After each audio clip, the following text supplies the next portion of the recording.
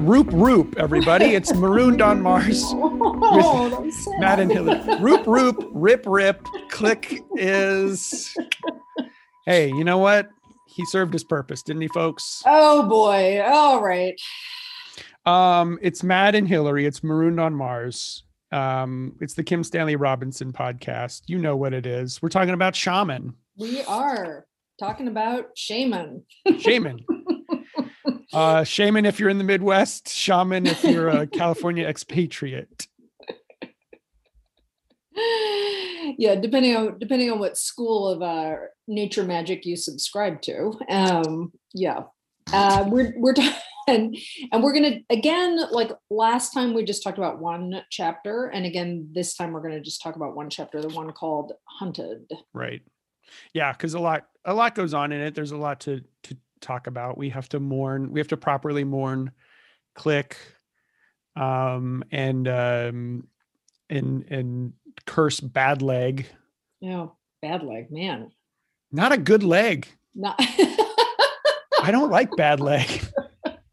It really, like, there's something, those descriptions of, like, particularly the slight crunch in his ankle every time he puts his foot down, they are such visceral descriptions of having an improperly healed injury that you have to like keep using for things. Oh my God. I think that that's, as we were talking before we just started recording. So this chapter is obviously the four of the Click and Thorn have rescued Loon and Elga from the captivity of the Northern Jende people. And they're on the run. And then of course, Loon is like severely injured from his shaman wandering, and that injury becomes massively aggravated and gets worse and worse and worse. But then eventually they make it back to the camp is the long and short of the plot of the story. But one of the things I wanted to bring up was, Loon's like persistent injury that will clearly be with him for the rest of his life, is a window to this, is the status of this book in relation to the concept of utopia. Like, this is not, because especially as the book starts, and as we started on our first episode talking about how much abundance there is in this world. I mean, it's a hard world to live in. You have to like think about how much food to store for the winter and stuff, but it's a world that provides, that finds there's like loads of stuff in the world to eat and to fashion lots of things with, fancy clothes, all kinds of stuff. But at the same time, we would not call this a utopia. Like, we would not call this a world that we want to go toward or go back to. And this chapter really, I felt, drives that home in a lot of ways. Like, we do not want to give up modern medicine. We don't want to give up like advanced technology that prevents us from like freezing to death, or like suffering from the effects of a sprained ankle that we experienced when we were 12 years old and our uncle sent us out to live in the woods for 2 weeks naked, right? That's not something that we want to, like, this kind of primitivism, this primitive utopianism, that show Alone that you mentioned sort of seems to maybe like at least not promote, but suggest is possible. That's not a world that we want to like have to like resort to or something like that. Right. I mean, I think that I think that's a really interesting thing to think about here. I mean, I guess I would say that generally, like, I don't think utopia has to be like a place that you want to live in anyway. Right. But more like the creation of a relation to a way of living that is substantively different, and that we can think or use in order to think about what would or could be better in the way that we live. I mean, and I don't think it would be right. I mean, I agree with you. I think that this is not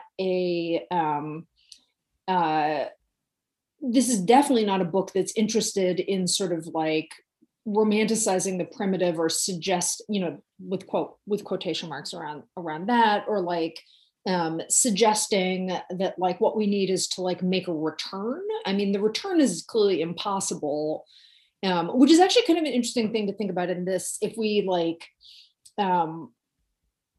pull back, I mean, this is such an absorbing book, and it does, like we talked about this last time, that although it's more overall more leisurely than this, like it does have a certain kind of just like adventure story structure, right? From the rite of passage story to the like, period of like, adolescent discomfort, to the crisis of Elga being kidnapped, and then Lune also being kidnapped, right? Here, the second kind of, the escape, right? I mean, like so it has a sort of adventure, or even like a romance, like not like romance novel, but like classical romance kind of quality to it.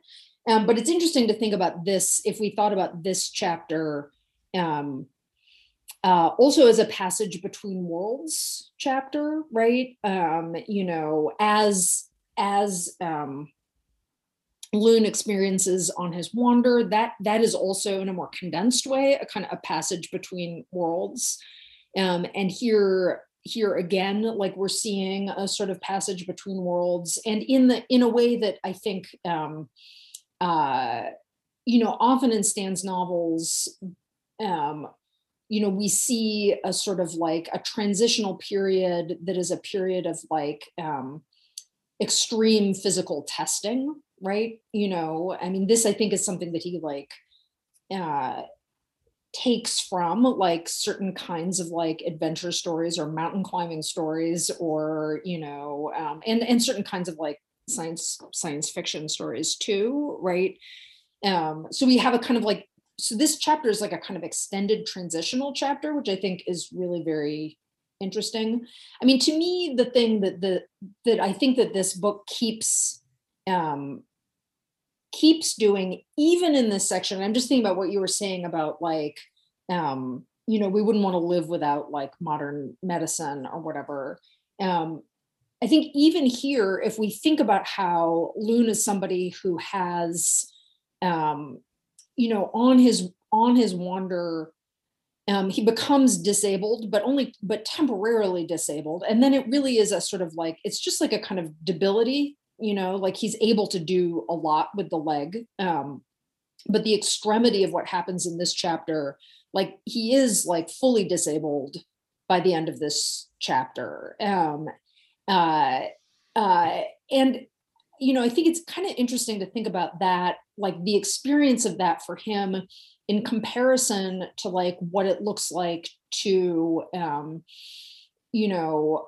get the kind of like workplace injury that either like is debilitating, but isn't fully recognized by like workers' comp or whatever, or like actually like puts you out of the workforce and then sort of like, keeps you trapped in a position where you only have like the very low level resources of like the financial support that you get, like that Lune, like, and Thorn, who's so old, and right. Elga, who is a woman, that everybody like makes everybody except for Click makes it through this journey and this period of physical extremity, and that's actually something that like they know how to do. And this is not, I think like not about like being in touch with their bodies, but like not having the kind of like lives that are about like daily grinding,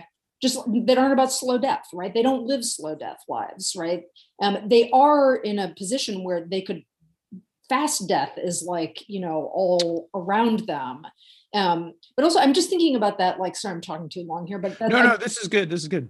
I'm thinking about that, like the idea of the third wind. I mean, first of all, like I think in this chapter, getting a second wind is conveyed so beautifully. And like, it reminds me, as I'm often reminded, like, when we're talking about these books, like how good Stan is at writing about bodies and what it feels like, not in a like glorifying way, I think, but in a very like,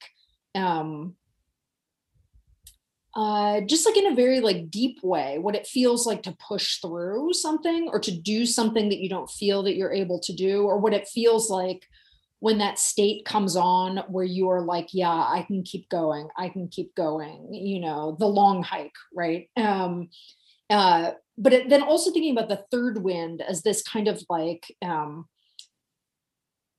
that seems to capture a sort of like bodily being in the world that feels like, it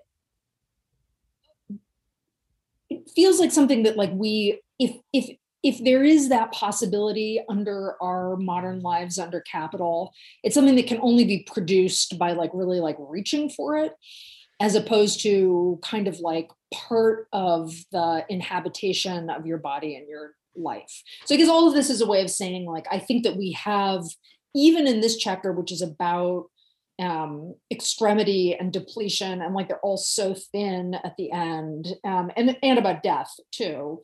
Like even in this chapter, like we get some chances to think about modes of being in relation to the natural world, which continues to be like beautiful and wild. We get these like very wild visions of what the world looks like, that I think have, to me anyway, have a kind of utopian quality, not in the like, we should go back and live like that, but in a sort of anticipatory of like, we could live differently, right, than the sort of debilitated state that is life under capital for like, the proletarians, basically. I mean, I think that's very clarifying to me in terms of when you describe utopia as a relationship to a mode of being in the world, or a set of relations to a ways of living that are substantially different, right? Like, and also the fact that, obviously that utopia as a like literary project, allows you to see glimpses of things that you don't have to actually take the whole package necessarily, but there are elements here. And I think the third wind is really interesting as you were describing it, particularly in the relationship that we have to life under capital and the capitalist state, especially because, you could draw the comparison to what they go through here to what we're going through now under lockdown, where a lot of us are, I mean, I'm lucky enough not to have to be working right now. My partner has a job where she can provide for both of us, and that also she is not in like direct exposure to any like, she's well taken care of basically as a professor, as a culture worker, as an intellectual worker, right? So we're lucky in that regard. But I think there's a lot of people who are still very well fed. Like that's why the stupid country is opening back up the economy, is that the people in power are in this kind of well-fed state. But all of that is to say, a prelude to the fact that, what happens when we enter this moment of extremity under the kind of modern state, the capitalist state, or any kind of modern state apparatus, is that we don't even know what this third wind would look like. I think it's kind of like you look to the government or whatever, like, well, what are we supposed to do? It's part of that kind of radical de-skilling that follows on the kind of imposition of the state in the earliest states, in that James C. Scott book that we were talking about, where the kind of breakdown of just simple social relations and knowledge of yourself that has been kind of commandeered by modern epistemologies and training regimes, education regimes, that's all just taken away, so that you are kind of left with this kind of, well, what's the government say, or what is some other force telling me who's going to come and save me, rather than having some knowledge that there's a third wind, or that you have a social relations that actually bind you, that keep you secure, right? That don't that keep you from being free in the negative sense that capitalism makes us free from ourselves. Not just our labor is free to sell, but that we're actually free from the bonds of society, and free in terms of like twisting in the wind, like no security at all. Right. Only under the community of capital. Right. Yeah. I mean, I think that's interesting because the two things I was just thinking about from this chapter, just like little moments. One, when they're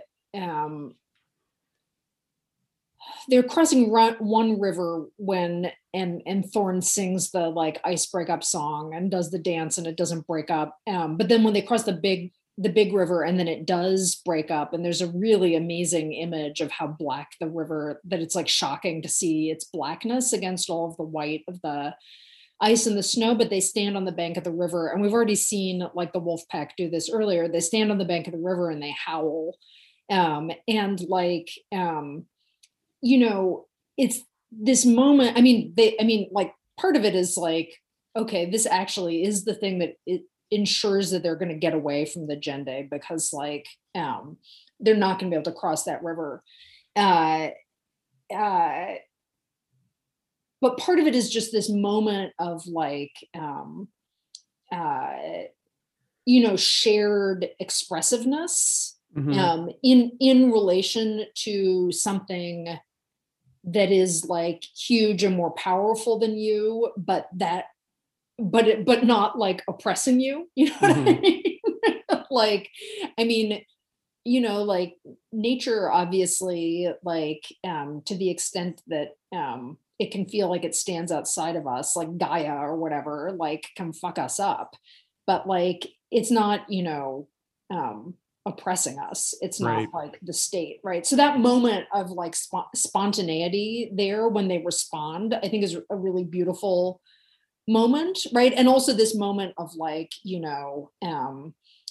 standing in the place of like the human animal, and just like, right, celebrating. And then I think at some point in the chapter, after Bad Leg has gotten really bad, and Thorne asks Click if he'll carry Loon, and there's a great description of, maybe I can find this. Yeah, on 326. Just this amazing description. Click got it, and his bushy eyebrows lifted his forehead into 4 distinct furrows. In the shadows of the moonlight, his beaky nose and big brow and wrinkled forehead and bristly little chin resembled one of the wooden masks the Western Pax carved, expressing one feeling or another, in this case, surprise. He looked Loon up and down as if weighing him. Everyone had had to carry something big from time to time: a deer, a child, a mammoth head, a hurt friend, a log for the fire. So everyone knew it wasn't an easy thing, couldn't be done for long, and it was night, and they'd been going for 3 days and nights without a pause. Then Click's mask of a face shifted, as if wood were shifting, the mask settling into a new expression, resolve. It was a more than human look, like Thorne on a spirit voyage. He said. I think the line that struck me there, and then I was thinking like, and then toward the end, later on in this sequence, like Elga has to pull Loon and Click's frozen corpse, Loon atop Click's frozen corpse. And she pulls in this way that makes, is the kind of the first time that Loon notices that she must be herself from the snow because of the way that she's able to walk through the snow. And so, he sees something in her there, but I keep thinking about that line, like everybody had to carry something big from time to time: a deer, a child, a mammoth head, a hurt friend, a log for the fire. Everyone knew it wasn't an easy thing. And there is this moment of like, when like tasks and work are shared, and like things are done according to people's needs, and effort is given according to need. not according to like the demands of like commodity production, right? There's this sense there of like, yeah, there's this like really fundamental communal knowledge. Everybody's had to do something like this, you know. Right. Elga is a woman, and clearly in Loon's mind, like women aren't supposed to be able to run endlessly and pull things, but like, you know, she turns out to be like as strong as they are, and like, you know, is able to pull. Click is like practically like another kind of creature in this moment, you know, and yet, you know, takes it on. So something about that way in which like there just is this kind of like, you know, this is something everybody knows how to do. Like when it's the time to bear things, people know how to bear things. And something about that like connects to me to what you were just saying about like, you know, one of the experiences that we've had under the like isolation of COVID has been like, you know, just how divided up we are in a way that keeps us from being able to bear things together. Like, I just think the idea of like the essential worker is like a good way to think about that, you know. Yeah.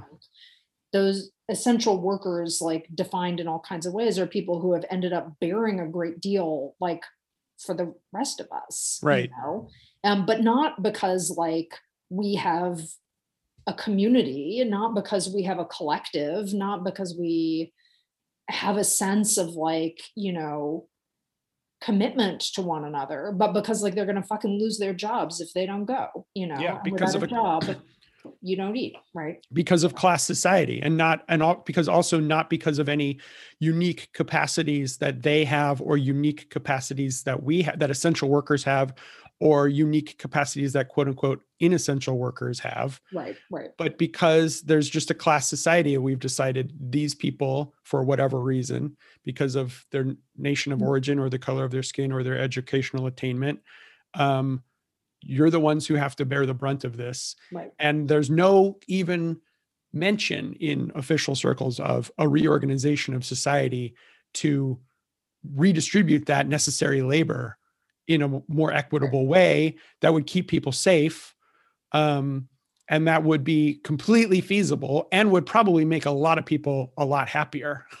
Yeah. And connect us socially in ways, in a way that we would, you know, hold in common more experiences like stocking shelves or cleaning up garbage or whatever it is. Right.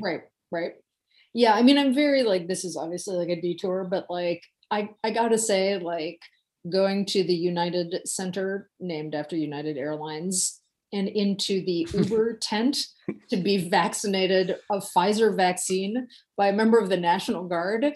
And like, you know, and I get why people like sort of posted things on Twitter that were like, it's great to see the state is functioning, you know, imagine like if the state could do more of these things. But I mean, I don't know. I mean, I'm not like super excited about like that idea of like that we need to be taken care of by like that kind of organization. But also it was just like, really, I'm at the United Center in the Uber tent getting a Pfizer vaccine from like, you know, this like 19-year-old who had like 15 minutes of field medic training and can't open the Band-Aid. I mean, like, no, you know, no offense to him. No offense to that guy who was like perfectly fine. It was just like, oh, and also like the whole place is staffed by, I mean, so there are like, you know, hundreds of like National Guard people there, but then also the whole place is staffed by people who have obviously been hired on a temp basis to do this, who are like cleaning and sweeping and directing people and like making sure that everybody has the printout of their QR code from their event ticket. I mean, you know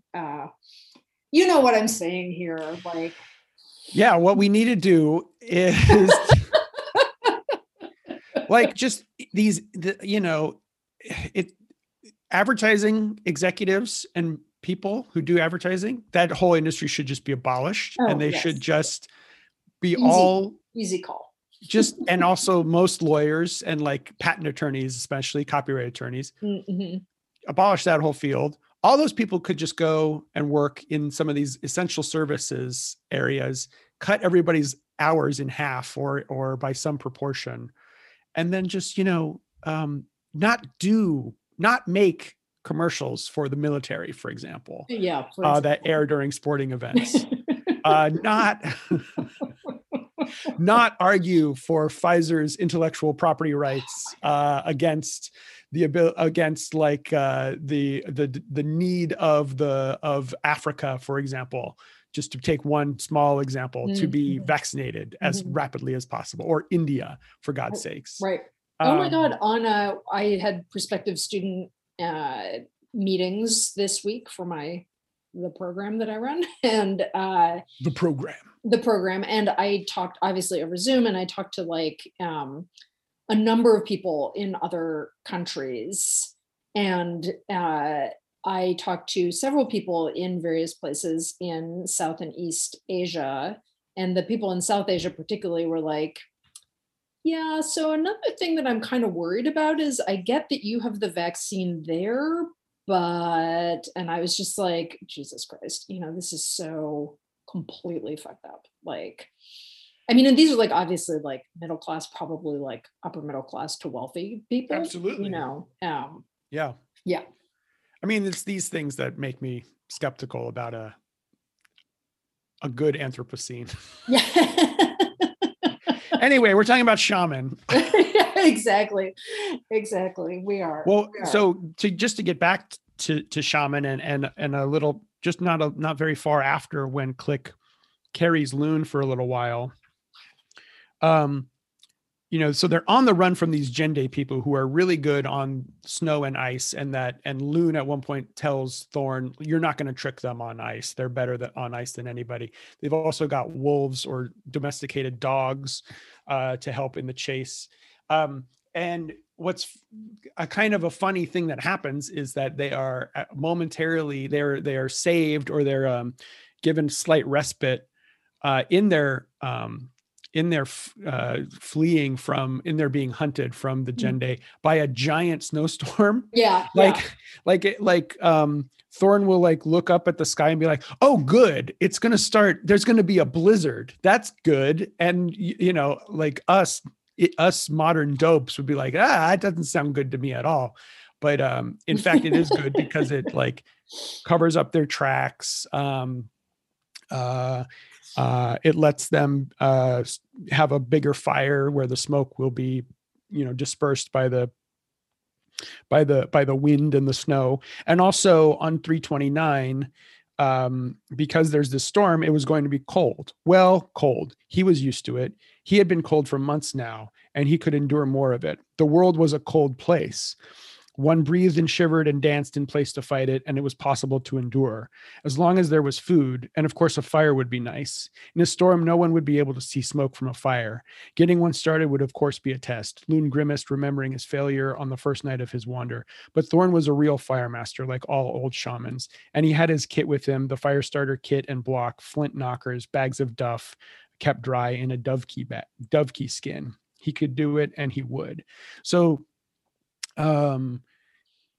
ironically, that they're saved, they're given a brief respite by just this ginormous storm where they're able to like kind of sit out for a day or two and just sort of get warm, which is again, it's part of like thinking about the capacity that they have as a people and in relation to the natural world, that is surprising and fundamentally different than ours. Yeah, and I love that the part of on 333, part of what they do during the storm is because they've had to flee. Elgo is not properly dressed, right? And so then Thorn makes, out of the robe that she's wearing, Thorn makes her like a shirt and not pants, but something else, right? Shirt and coat, out of just like this large, what I assume is like a pretty large, like shapeless fur. He cuts something that's closer to her body and then a layer that goes over that so that she's like warm for the first time. And I just like love, so he cuts the fur and then he punched holes around their edges with his antler awl, biting his lips. Then he sewed the pieces together with a length of leather cord he pulls from his sack, wound around a short stick. And again, here, like the sort of, not having it be the case that like things are only known how only one person knows how to do a thing, or only one category of person knows how to do a thing.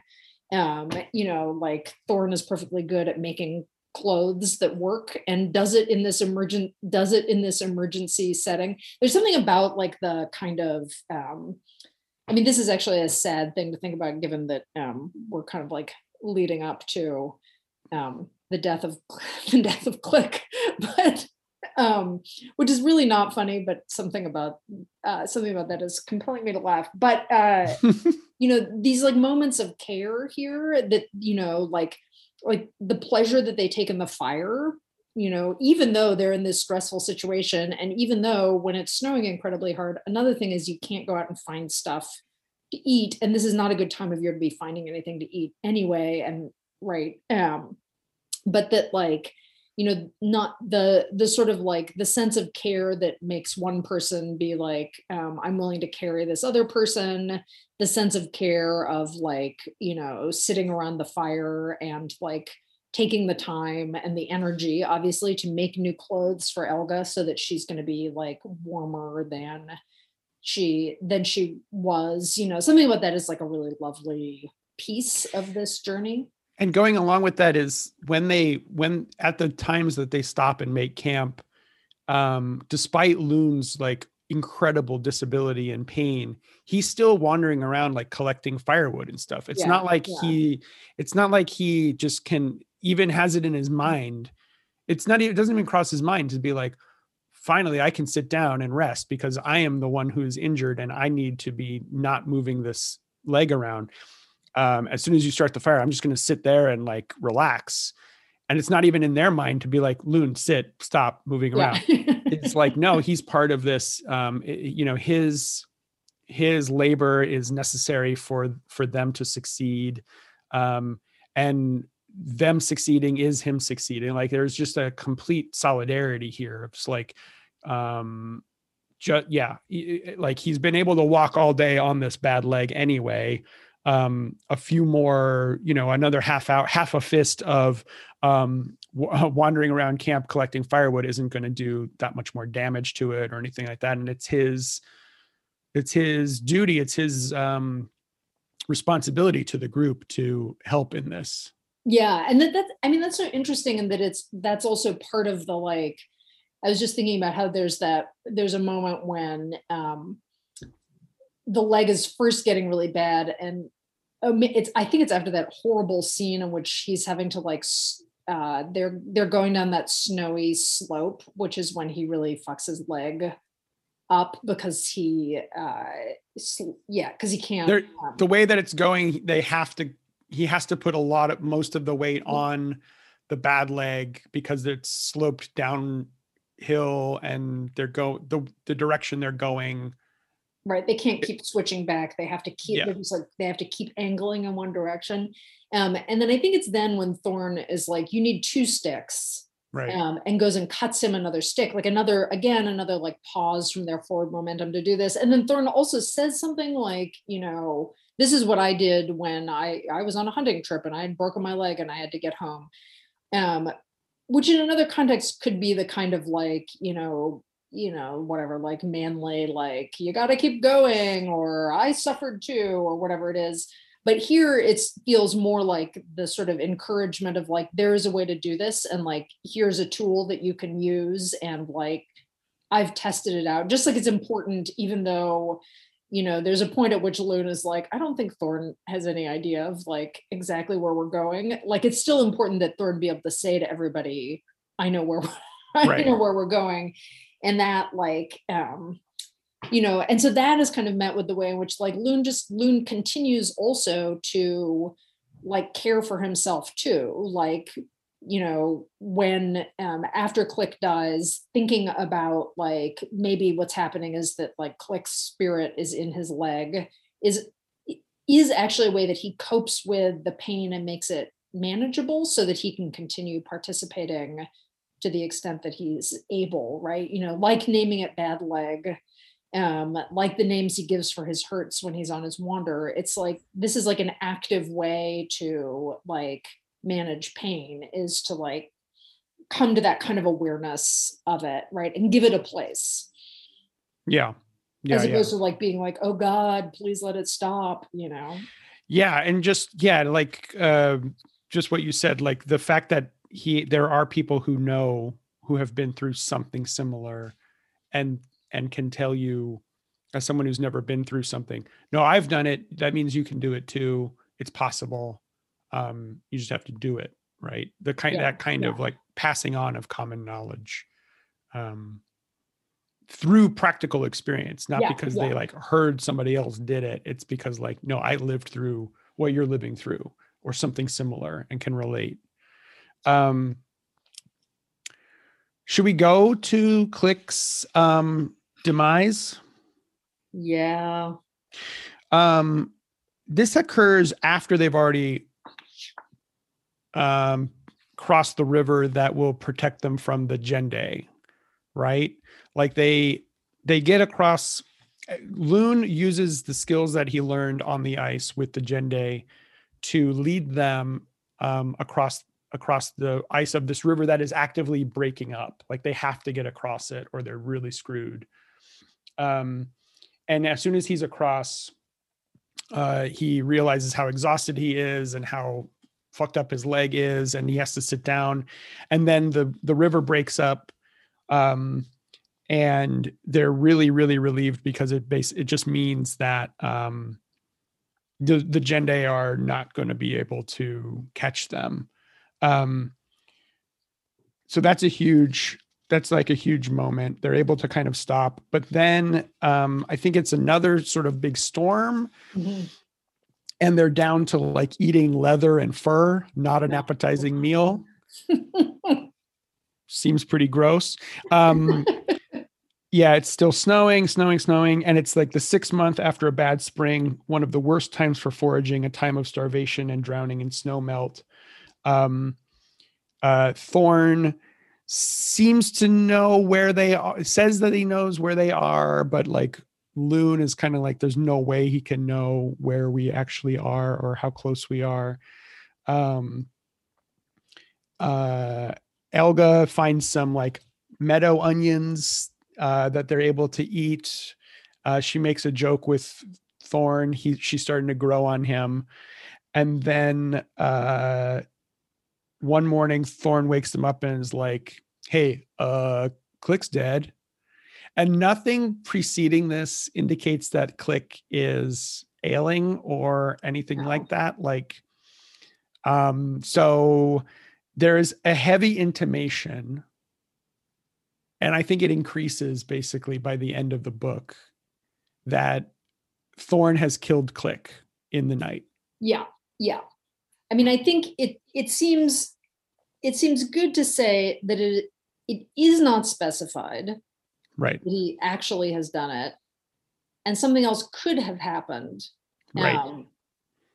But just as something else could have happened, it seems equally possible that Thorn killed Click. Yeah. Well, I mean, I think it's heavily intimated just in the text itself. Like, Thorn cried? How? Why?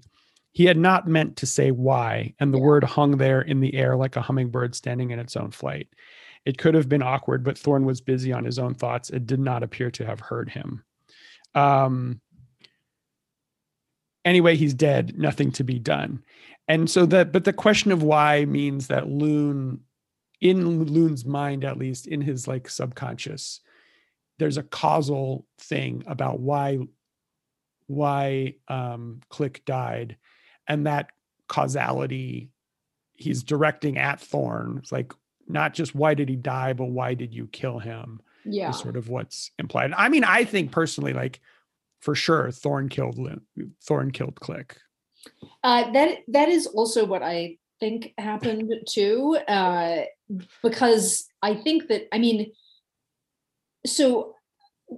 it's interesting that it's off stage and that we don't know. And then, then they eat Click a little at a time.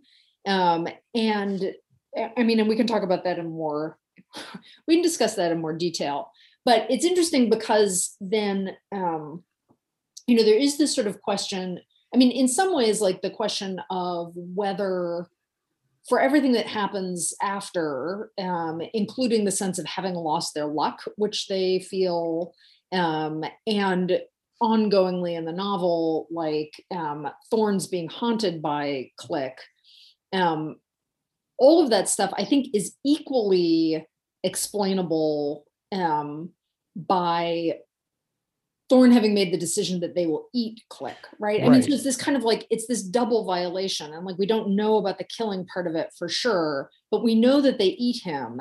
And, you know, I think presumably like that's a decision that Lune and Elga would also have come to, but it's Thorne who says we have to eat him. And then it's Thorne who goes out to cut the parts of him up, which I take it as like a kind of, there he is in some ways, like taking the he's taking the violation on himself. Like in some ways that's him protecting Elga and Lune from the full force of the kind of violation of what they've done. But this is just like an extraordinary, like, you know, whether it's just the eating or whether it's the killing and the eating, it's such a like violation of taboo, of like a really kind of central sense of taboo, I think. Yeah.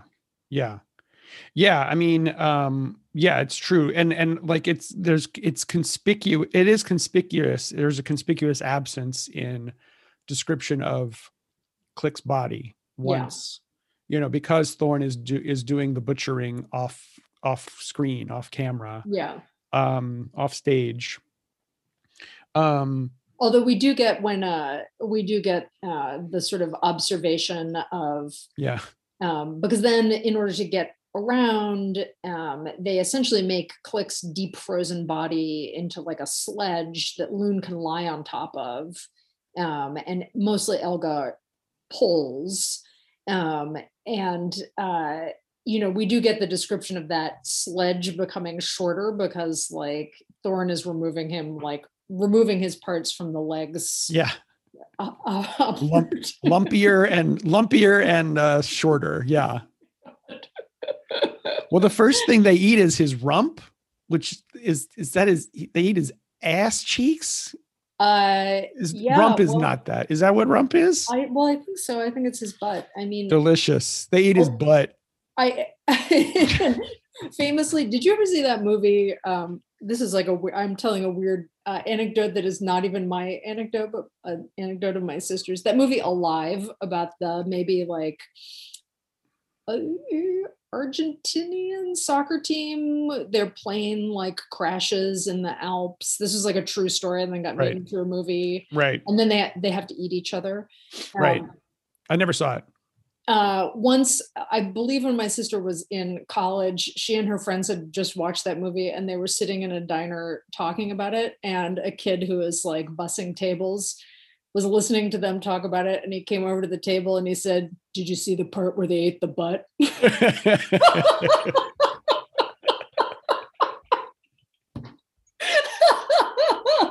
Most memorable part of any cannibalism movie, eating the butt. Anyway, I think that I'm trying to find this place. Thorne says it'll be tough old meat. Oh yeah, on 347. So, and we get the way in which, like, you know, here I think we're sort of like, we're loosely focalized through Lune. And, you know, as Thorne starts cooking the meat, like they just start salivating because of course they're starving. And like they must be especially protein starved, because I can't imagine you get a ton of protein out of eating fur or leather. Rancid nuts. Here's 5 nuts a day. Let's hike 20 miles. I know, exactly. Take that, Barack Obama.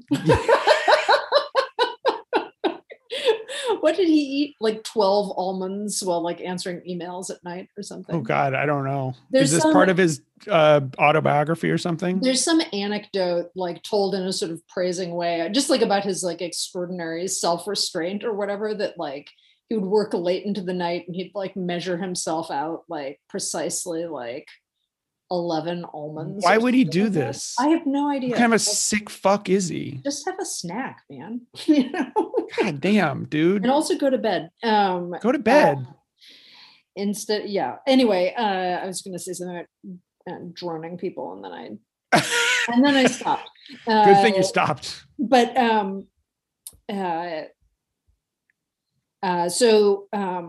and Thorne also takes the first bite and says thank you. And I think that this is like, I mean, to some extent it's like just a ritual, and to some extent it is like taking the burden of the responsibility onto himself. Right.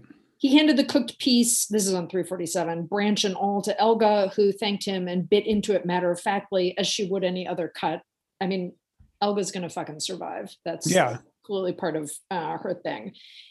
Loon's mouth was flooded with saliva, and he was glad when she handed him the stick and gave him a bite. The meat tasted a bit like bear meat, very tough. It was as if Click's whole body had been made of heart muscle.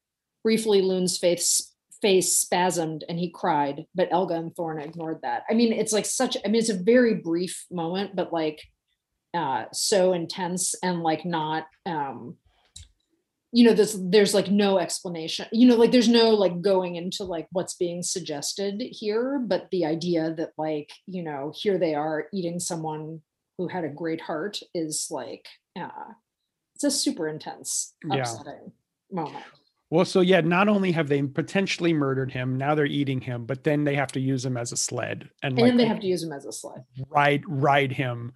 Like Thorne's like, we have to take him with us because we need to eat. And and so yeah, Loon like cannot walk at this point. So he rides Click the whole time. So it's just insult to injury piled on top of each other over and over again. Yeah, right, exactly. Like another sort of like violation is like violating the body. And in the end, they can't even like, they cut, what remains of the meat off of him, and they leave the bones to return to later. So they're not even, I mean, they're literally not able to, if they're going to live, right, give him a proper like, end of life ritual, which involves like arranging the bones in a particular kind of but way. Also I would say, I would bring that, I'm interested in Thorne's role here as shaman, right? Because they do not give him a proper burial, but he as shaman is clearly there, and as their elder as well, and like their de facto leader is there to give them the alibi. Like, look, this is like you said, like he takes the first bite. So he gives them the alibi of like, this is what we're going to do. We have to survive. And on 345, he says, we need to eat. We can find our way home when the storm is over and the snow settles, but we have to have food. Elga says, so we have to eat Click. And Thorne's like, yes, nodded deeply. Exactly. Click has been dead 2 days. He's frozen. So I'm going to go cut a few steaks out of him, and we will then cook and eat them. It will be tough old meat, but it's all we've got. I'm sorry to do it, but Click will understand. I'm the shaman. Click will understand. Yeah. I've just finished talking to him about it, and his spirit is well clear of his body by now, out in the stars. He said he is happy to still be of service. He said thank you, just like he always did. So it's partly it's the role of the shaman to make up these stories, to create this justification for violating these taboos in these like moments of extremity. Yeah.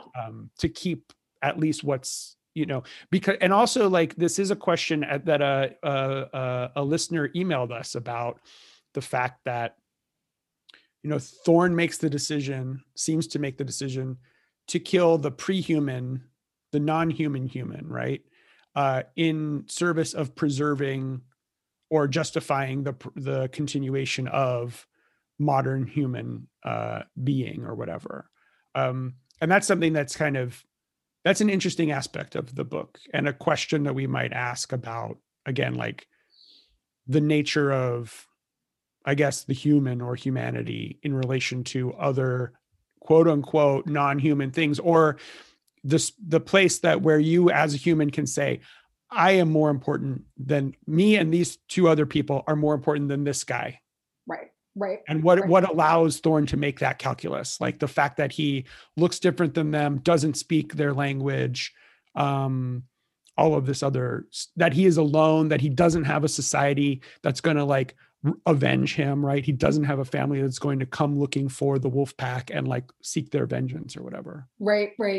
Yeah. I mean, and like, we don't know whether the line of the decision is like, well, Click exists in this kind of like intermediate space, right, in which he is sort of available to be harmed, you know, in which he's like closer here to, you know, I mean, because like, since animals are also people and everything has a spirit and et cetera, like, you know, the killing, what licenses you to kill an animal is that like you need to, and you do it in a proper way, right?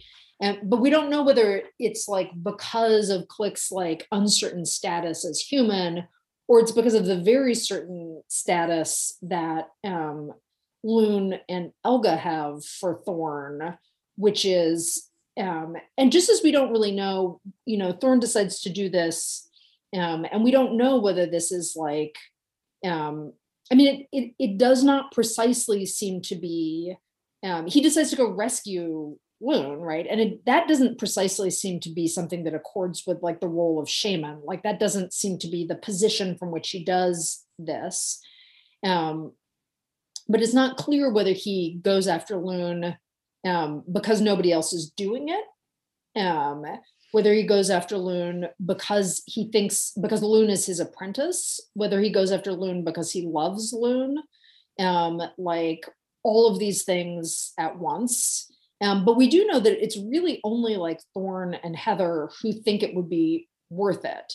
And the decision is like, in some ways, not a, you know, it's kind of like not a pack logic decision, which should say like, even if we don't all agree, like a whole bunch of us think this is worthwhile. I mean, you know, have been, if the pack was like, we got to get Lune back, it's worth the danger to the pack to get Lune, like it would have worked out very differently, you know, like it wouldn't have been the same kind of like sneaking operation that Thorn had to run. Although obviously like Thorn does it extremely well too. It's a kind of revelation. It's a revelation about Thorn, how competent he is, right? It's a dude's rock moment for Thorn. A dude's rock moment for Thorn. And but then also, you know, with this, like we don't know, like I mean, I think you know, we don't know whether he is like, I'm preserving the people who are like me, or whether he's like, I am preserving Lune and Elga, or he's like, I'm preserving Lune,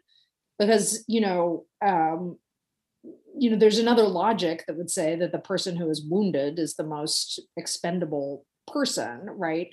Yeah,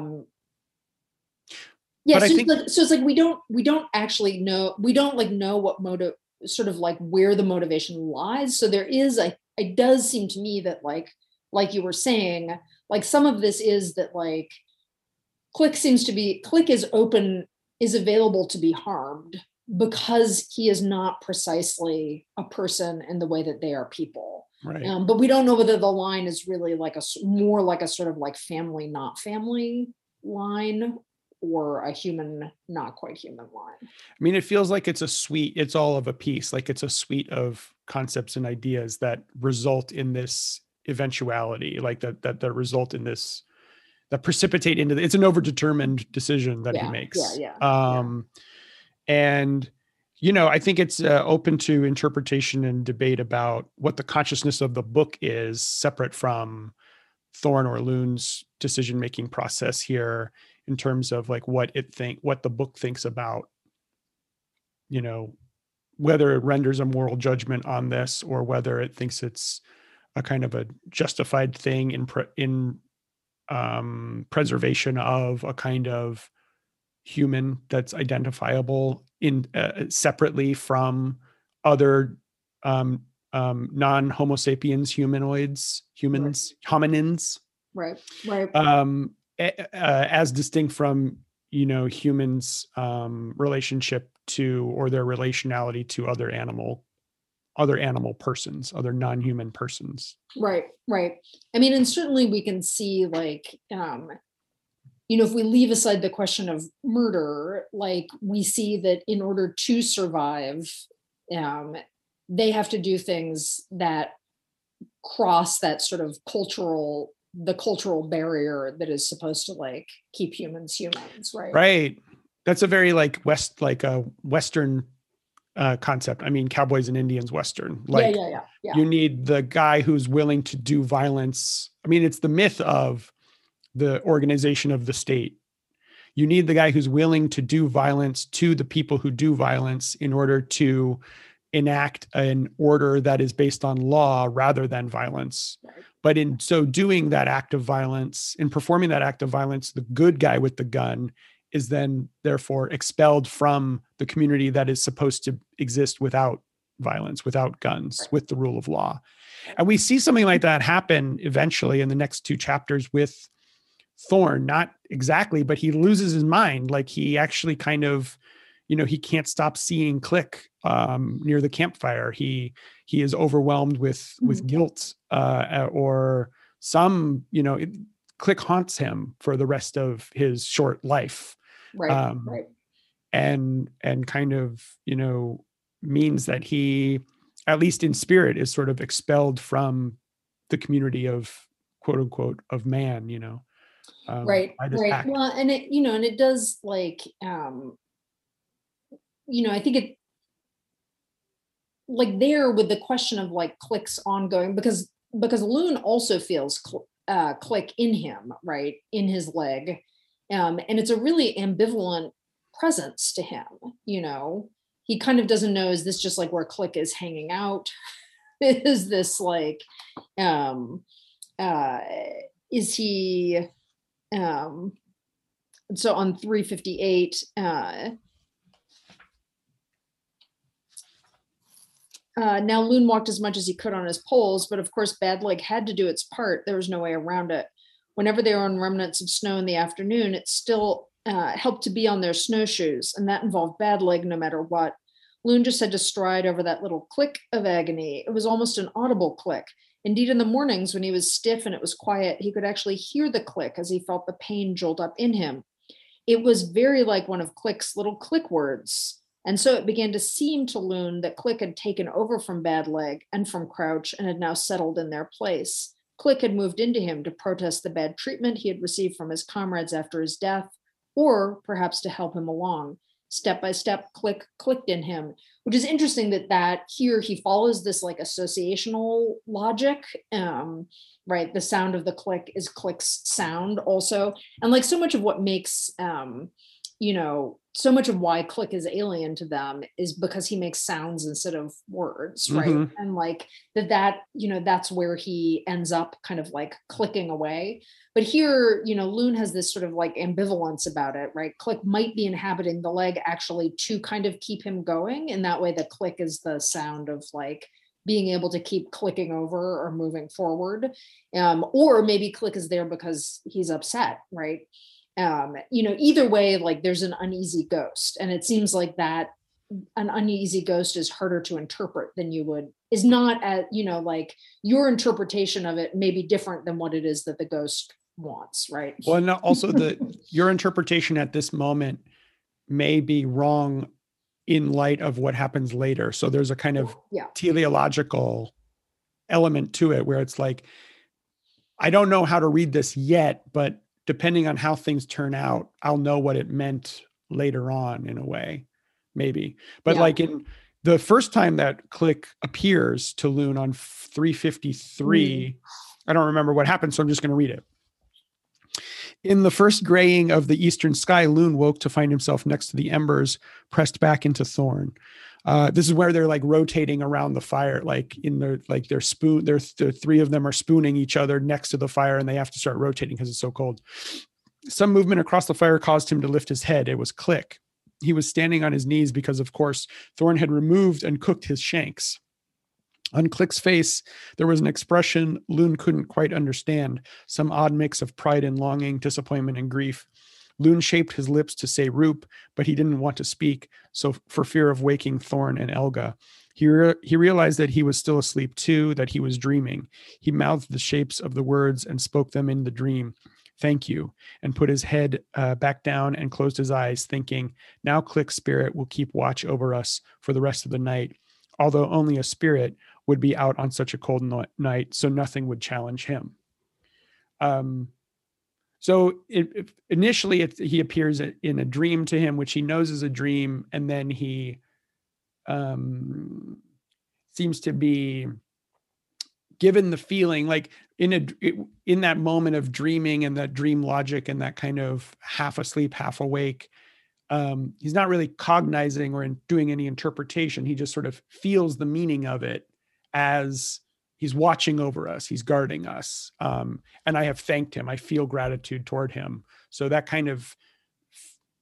has a more easy feeling than finding Click in your broken clicking leg, or like locating him there, because that Click, because it ends up being that bad leg actually is the only leg that can save them by the end, because paradoxically it's been rested more than the other ones, even though it's like completely fucked up. But in any event, like that, there's a kind of like, I don't know, how willful can your interpretation be of signs and signifiers in order to give you the feeling or the kind of ultimate, place that you need to be in to continue going on, or something like that. Yeah. I mean, I think that's a really great, I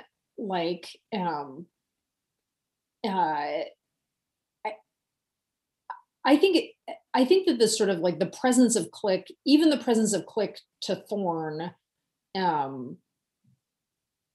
just it is ambiguous, and we've kind of seen that already when spirits come, that those are kinds of contacts that are not simple or easy to read, and that maybe you produce an interpretation of it, but like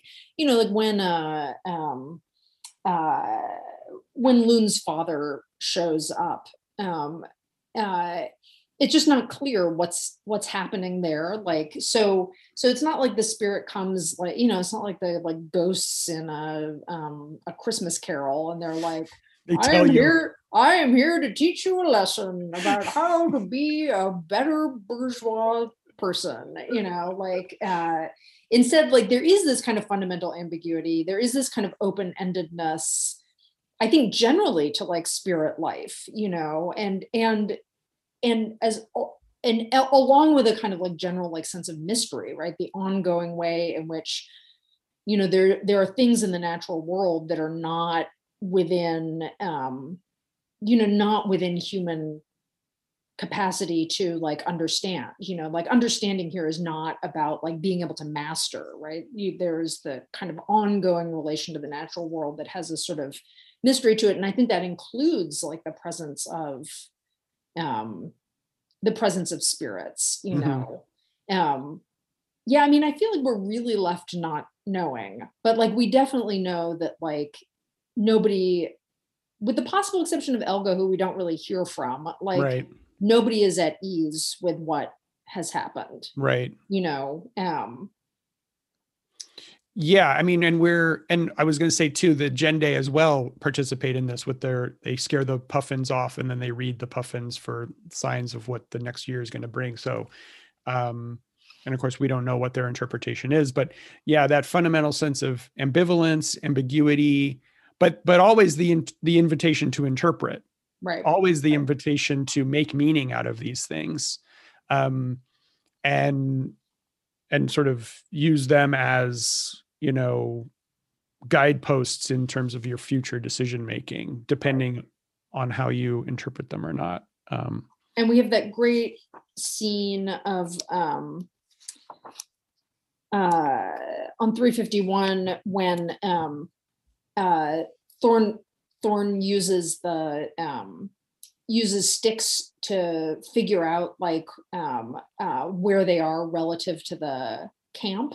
Mm-hmm.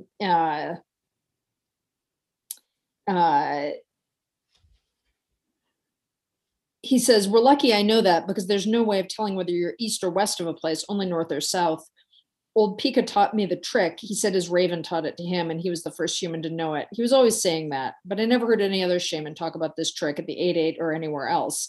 It's this great moment of like taking back a little bit of like at the end of this like incredibly intense journey in which they have like come extremely close to death and basically entered into, like, I think you were saying, a mode that is just a survival mode. Mm-hmm. And it's a survival mode so extreme that they're willing to like eat somebody else, like to get there, to stay alive. But at the same time, like this, like, that sort of curiosity and desire for knowledge and like, the making the map of where you are, like that comes out again, even at the end. I mean, they're like starving at this point, but like, it's worth it to like do this little like moment of figuring something out and be like, that's right, I don't know if other people know how to do this thing. Right?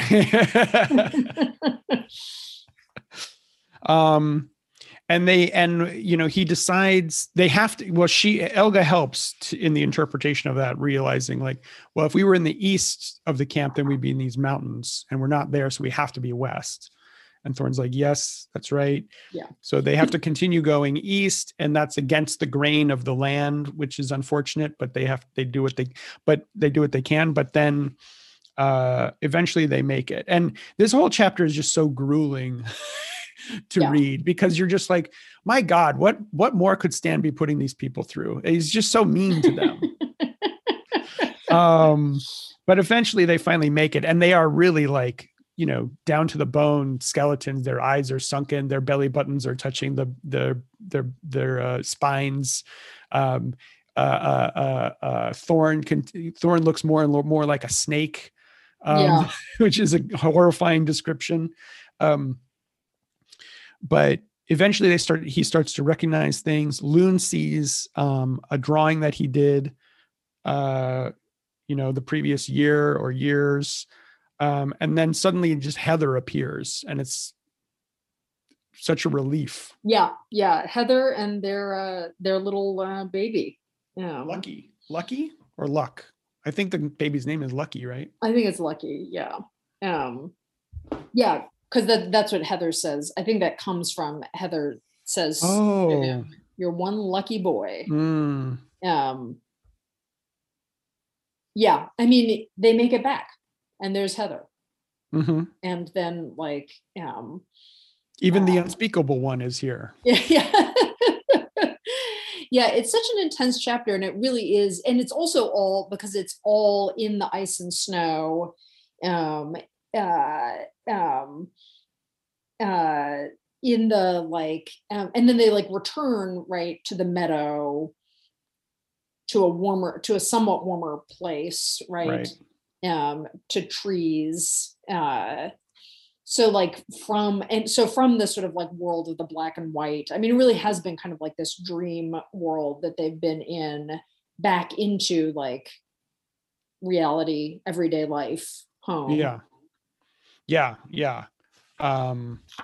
And then the next chapter being All the Worlds Meet. It reinforces that sense of like being in a different world, that journey propels you into kind of outside of, into the alien, essentially. Whatever. Yeah. And it is interesting that the sort of, we get the reference to like Elga as the swan wife. Right. And do we see that story told anywhere in here? I thought we did. Earlier on, maybe? I thought it was earlier. I thought, didn't Loon tell it in a very specific way where he sort of cast Thorne as a kind of character in it or something? I can't remember, but that, like,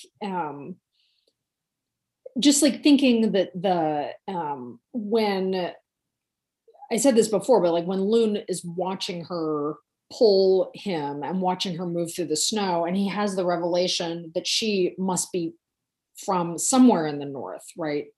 So that in fact, like she is sort of like fleeing what is supposed to be like her natural territory, her home turf, right? In order to live in this other place. I don't think a lot happens with that. I think more could happen with that aspect of this, right? But we have the sense of like, everybody has returned, right? But Thorn and Loon have returned to the place that they're from, right? And the pack and like the home ground. And she's returned to something else, to something different. I mean, to her child and to like, but also to like a place and like a mode of living that she chose, like not where she was born, I don't know. I think there's something interesting about that. I do wish that like we had more. I wish that we like learned more about her, that it was like less of a sort of like sketch of her, because I think that, the association of her as somebody who has moved around and then like sort of picked a place. And that kind of interesting association then like with the other wanderer characters that we see is really intriguing to me. When she also has that moment where she is getting to know the women in the camp, and sort of that one of the very few moments where we actually see her experience more or less firsthand, and that she is very much doing like a calculation in terms of this person's powerful, but nobody likes her. And she's just trying to not only fit in, but actually lay the seeds for becoming more dominant in the group, which I think is fascinating, especially in relation to who she is as a character, having come from this other place and not wanting to have to experience what she's experienced again. So how do you protect against that? You become integral to the group, to the new group, and integral to the new group in such a way that they don't take you for granted, but they actually exert some amount of power over the group in a way. Right. Yeah, no, it's a weird, I find that bit a little odd, because it's like, we really don't know what her motive would be for like, I mean, for wanting to be able to stay, yes. For wanting to like have some kind of power, that seems like a little bit less clear to me. I was also thinking that we don't know, like even like sort of what to assume about what her experience is in the captivity period, like, is she kept with other women who are all also captives? We know that there are women there in the main house, but then also she's in the women's house.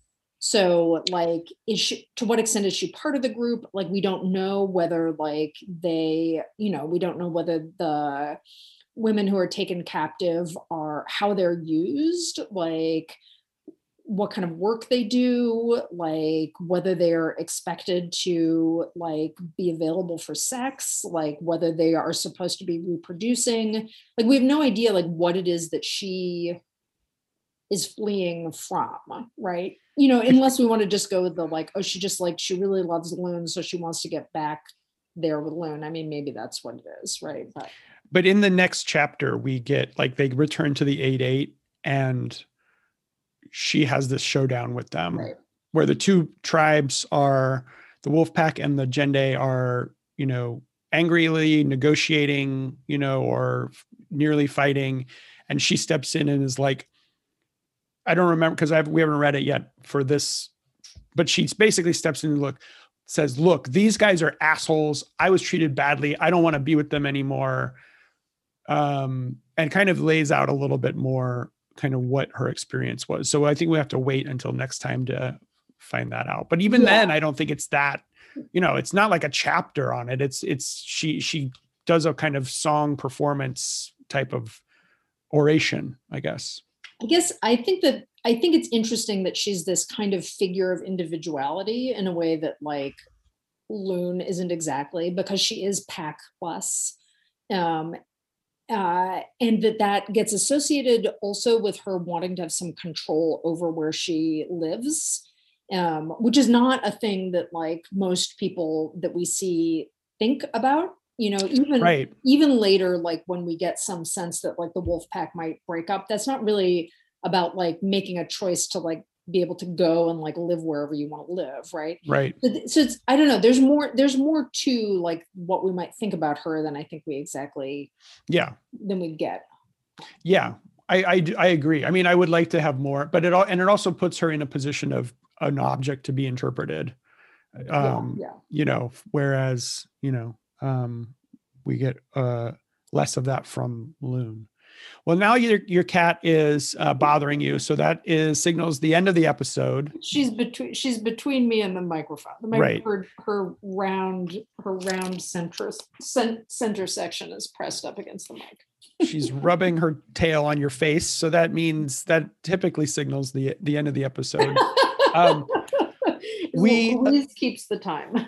we should have mentioned at the beginning, but I was just too excited to get into the conversation about the book, that the Seminary Cooperative Bookstore in the Hyde Park, in the Hyde Park neighborhood of Chicago, just right adjacent to the University of Chicago, the de facto and pretty well de facto bookstore of the University of Chicago, has featured the podcast Marooned on Mars with Matt and Hillary in its website. We were asked to give some book recommendations about ecology and science and socialism, I guess. For Earth Week, Earth Month, whatever it is that whatever that Earth term, the one time of year when the Earth matters. Finally, it was very fun to pick titles, and Matt was good and wrote descriptions of the ones that he picked, and I did not manage to do that. You're busier than I am. I am. That maybe is true. But it was really nice to do something with the Sam Coop, former employer of both right. Matt and Hillary. Yes, great place to work. Did you worked for them obviously when they were in the basement? Yes. Like when How was it? What was that like? I worked in the summer, and one of my memories, so it was un-AC. There's air conditioning only in like maybe theology. There's just like one section of the bookstore where the air conditioning actually got in. And because like I don't know, like maybe my third day on the job, I got put on the register, and I completely fucked up a transaction that involved traveler's checks. I still remember this. That like, I did not understand, and I still feel like this was a little unfair because nobody was really helping me. But also, I screwed something up, and then the guy who was like the manager at the time was basically just like, every day he'd be like, well, you'll be shelving today. Was really not a good employee, and I was always trying to shelve like in theology or whatever that section was where the air conditioning was, and then when I would be done my shift, like leaving that basement and like coming out into the light, I remember that very clearly, of just like, oh my god, it's actually like there is a sun out. Yeah, I really love that old basement. Great. It was great. It was really fun to shop for books down there. It's still fun to shop at the Seminary Co-op. Yeah. You should go if you are ever in Chicago, and if they're ever accepting customers in person again. Because it is still an adventure to go into that bookstore and just hunt around the stacks and the labyrinth of books that they've set up. And it's a very pleasant experience because there's a lot of windows and sunlight, and also the staff are lovely. The staff are amazing. Brilliant people. Yeah, the staff are incredible, brilliant people. Yeah, and the new space is beautiful, and yet they did manage to allow, like the way that the book stacks are, it still gives you some of that sense of like wandering around and being like, oh my God. But if you've never, you know, new visitors will never have the experience of going into that basement area again. And that is a tragedy, because that was just very exciting. It was held together with just spit and twine and you went down very creaky stairs. And like, Yeah. You had to check your bag at the front desk. And it was also in the winter when the heating was on, it was so humid down there too. Yeah. That you really wondered how the books even like survived. But it's such an adventure, so much fun. I still compulsively, when I am shelving my own books, like line them up with the front of the shelf. Yeah. So that like all of the spines are all the way at the front. Just learned it in the bookstore. Never lost that. They do a decent mail order business too. So I don't know. People who are looking for new books, might consider ordering from SemCoop. Definitely order from the Seminary Co-op. We'll put the link in our show notes today. And oddly enough, well, no, actually you put Aurora on the list. I put Aurora. For whatever reason, we didn't put Ministry for the Future on the list, but it's implied. Yes. Okay. So, thanks for listening. And next week maybe we'll finish the book, or maybe we'll just do one of the chapters, but we'll have to think about that. We'll have to think about it. Yeah. Thanks for listening. That's all. Yeah. Thank you for listening. And you can follow us on Twitter or sure. I wasn't even going to say it, but follow us on Twitter at podcast.mars, email us at maroon.marspodcast@gmail.com. And we would really, we'd enjoy to hear from you. Okay. Thanks everybody. Okay. Bye. Bye.